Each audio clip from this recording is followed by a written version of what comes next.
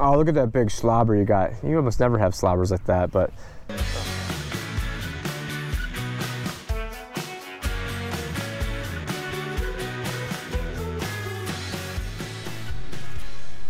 Welcome back to another Tim and Yoshi show.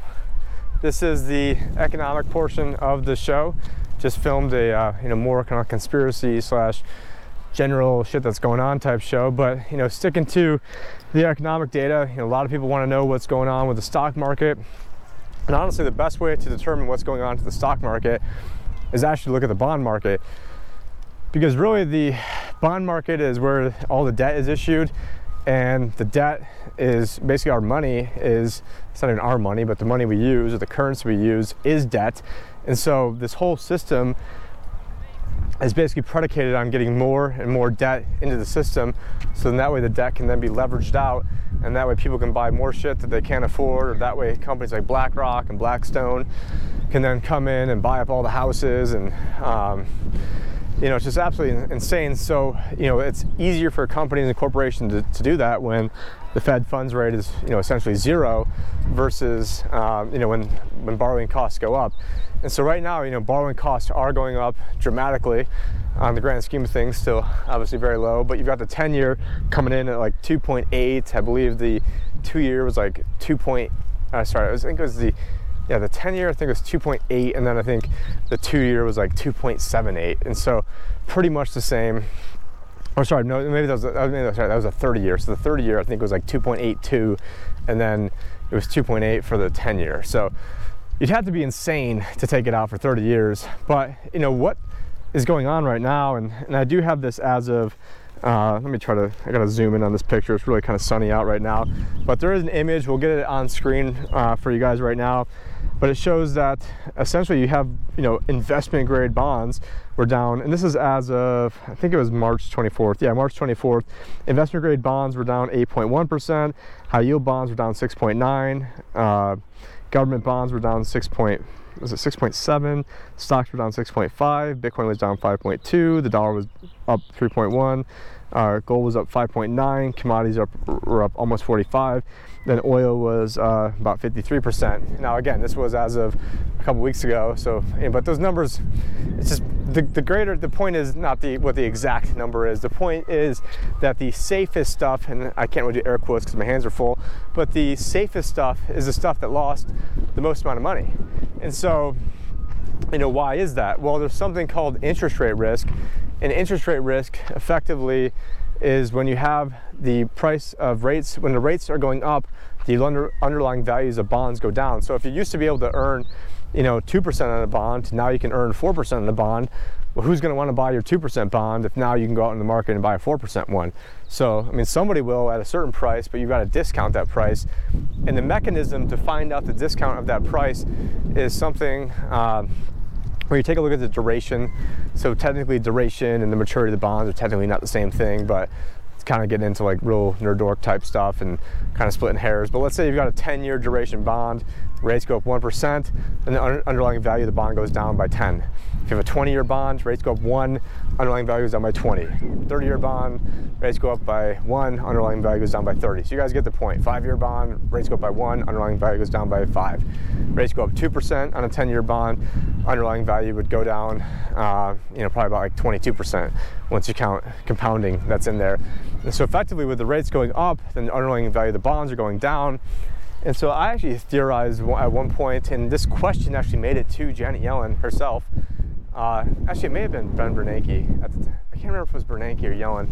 And actually, Peter Schiff actually commented on this question, which was actually my question that David Schweikert asked. And effectively, I can't even remember the whole question, but basically it got to I was saying, well, you guys are talking about the Fed funds rates going up, but effectively, if the interest rates did go up to the level that you guys said they would, and this is probably like 2017 or 2018.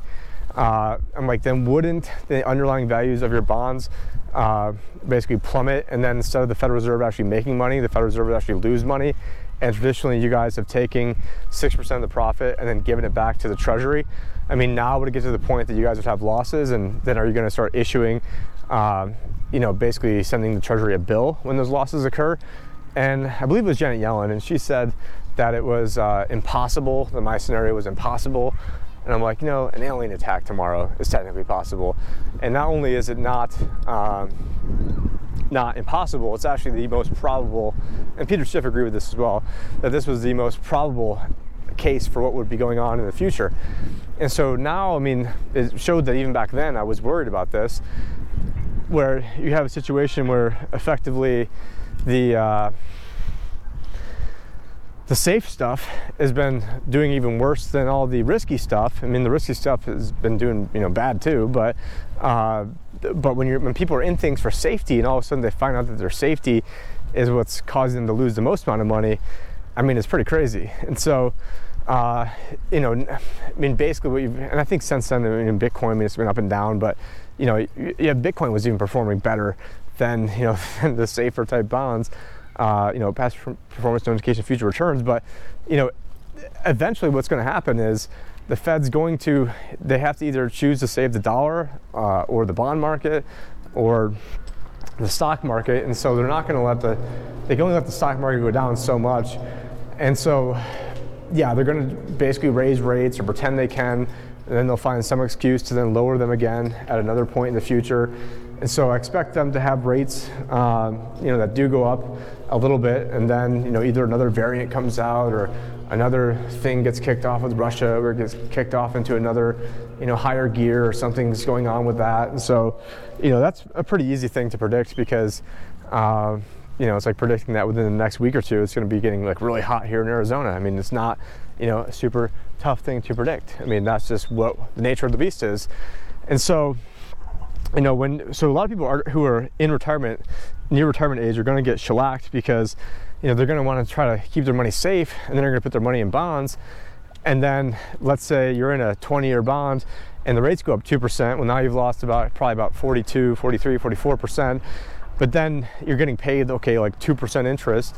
So you got $1 million making $20,000 a year. You don't get your money back for 20 years. By the time you get your money back, all the horses are going to be out of the barn. Or you've got to then cash in and lose 40% right at the top, which is also not a great option. So a lot of people in bonds are going to get absolutely shellacked, or this doesn't happen, the rates don't get up, and then you're just stuck making nothing. So, or the rates go down and then you make money, but then the rates are negative, and then you're then losing money. You're already losing, the rates are already negative. With a, stated inflation rate of, let's call it 8, we all know it's much higher than that. I wrote a whole book on it, but so let's say it's 8, and the Fed's funds rates is, I don't know what it is, like 0.5. Okay, great, we got a negative 7.5% real yield right now. Awesome. So, and I think it was like Bank of America sees, what do they see? This Bank of America and Citibank see 50 basis point hike coming in May. And then I think the Fed came out there and were saying that they're not opposed to doing multiple 50 basis point rate hikes. So that's been spooking the market as of late. And then you have, what was it? I believe it was Goldman Sachs saying that the Fed needs to hike past 4% to get inflation under control. And then BOA and Citi said that they expect the Fed to get north of 2% this year. And there's no way. And then just imagine what would happen to housing. Like already out here in Phoenix, a lot of these houses going up over here. I'm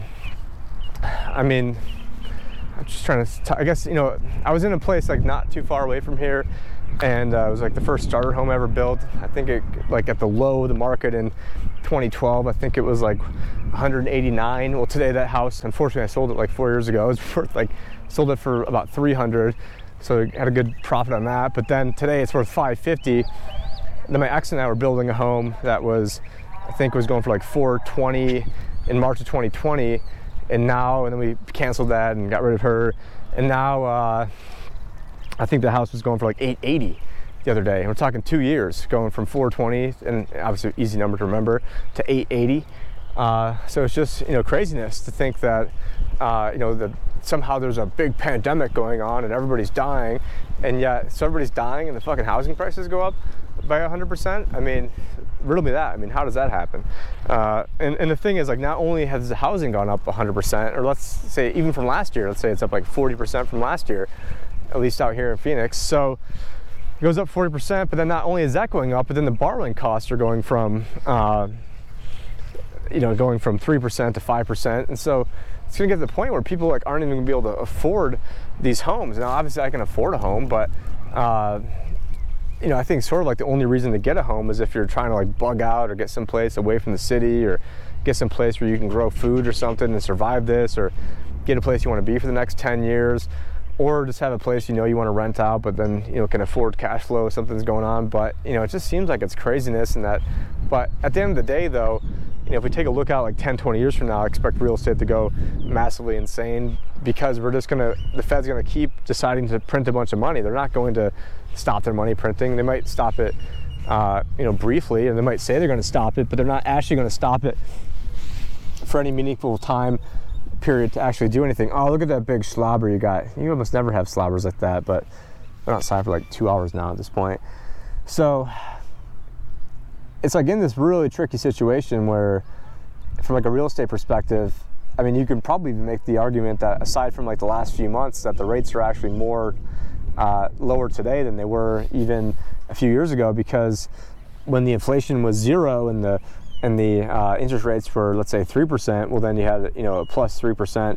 But then now with inflation, let's call it 8, which obviously we know it's higher than that, 8, but then the mortgage rate's 5, it's like a negative 3%, sort of like mortgage interest rate when you price it in real terms. And so when you price things in these real terms, it actually could be, look, dirty boy, it actually could be the situation where, since we have this negative rate, that you see the housing prices going up because there's such like a crunch in the supply, because people don't want to sell their home that they have at like a 2 point whatever rate or 3% rate to then go into a home that has a 5 or 6 or 7 or 8% rate, because they just don't want to give that up. And so it's going to create like more of like a demand for people just turning their homes into rentals or not letting go of them, or maybe there could be some wave of people trying to cash in, as they see what's going on. But, it's like really the one thing that I've been terrible at when it comes to prognosticating, because obviously I cost myself a lot of money by, selling that home 4 years ago, then having to piss away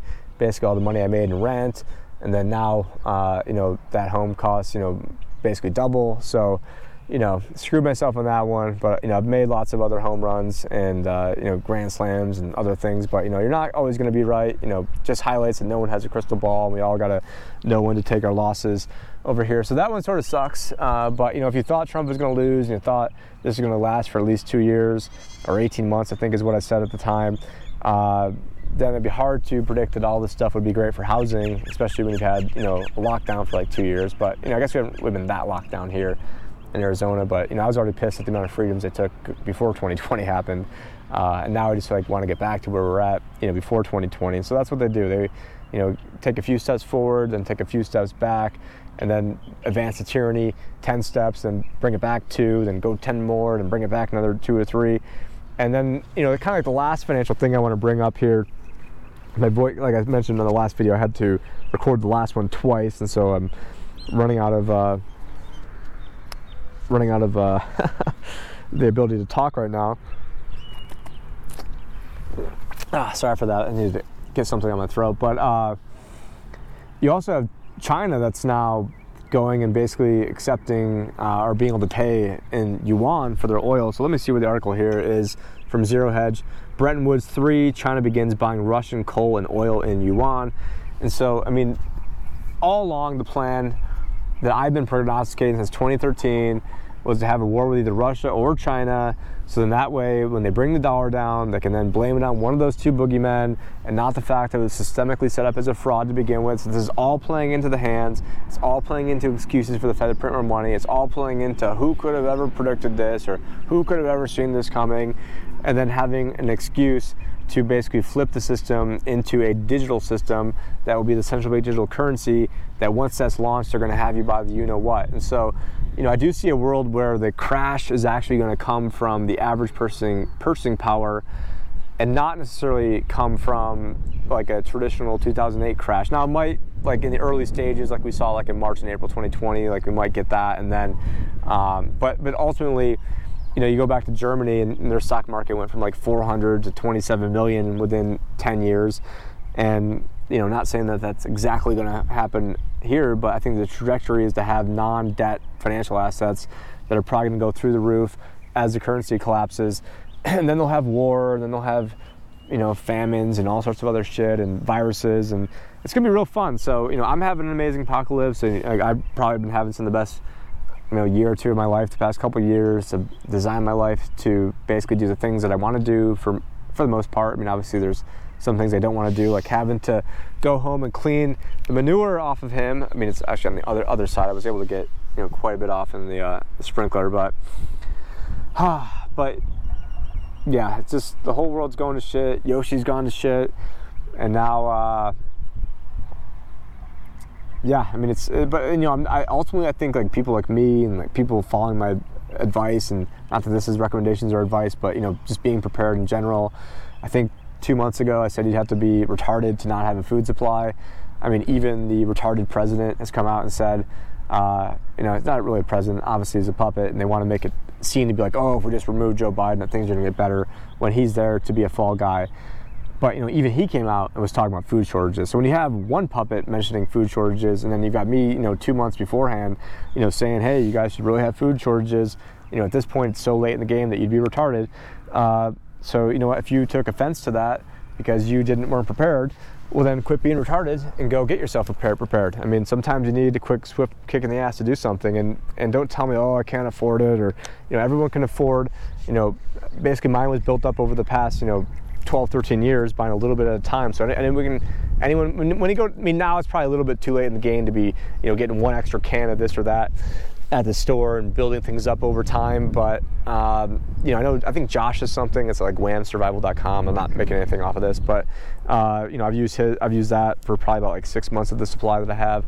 But yeah, we're getting long in the tooth in this. You know, definitely. Again, I'm not selling this stuff. I'm not making any money off it. But I would go check out that. Check out things like I'm gonna have I got a fighter jet above my head, but gonna have this. I use this one product called Spiz. I don't know if the name is just terrible.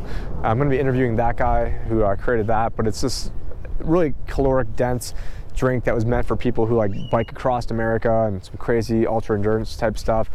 But you know, in terms of like a survival food that has a lot of good shelf life and doesn't take up much space, you know, if you've got access to water, I'd say this would be like another good alternative. Again, not making any money off of this, not making any plugs, you know, pitching anything, but you know, something I've been using. But yeah, I will be interviewing that guy coming up soon as well. But anyways, make sure you guys check out the libertyadvisorshow.com. Make sure you check us out at Float Fest. Be heading there at the end of the month. Also, we'll be headed to, actually we'll be heading to Mexico, but you guys probably won't be checking me out there, obviously. And I will be doing more videos with Josh Sigurdson as well, as he's gonna be coming out and staying with me for a little bit. And yeah, find us on Rockfin now, find us on Rumble now, find us on Spotify now. Those are some of the places that we weren't before. And then Rockfin is gonna host exclusive content. They're gonna host different presentations, different, more like premium content, and different you know, videos that are kind of geared towards people that made money in crypto, or different, you know, more like financial planning type stuff that is more involved and more, I guess, high end than these sort of videos that I'm just spitballing. But anyways, my battery is about to die. I'm almost at the car. I will talk to you guys later. The libertyadvisorshow.com. Take care.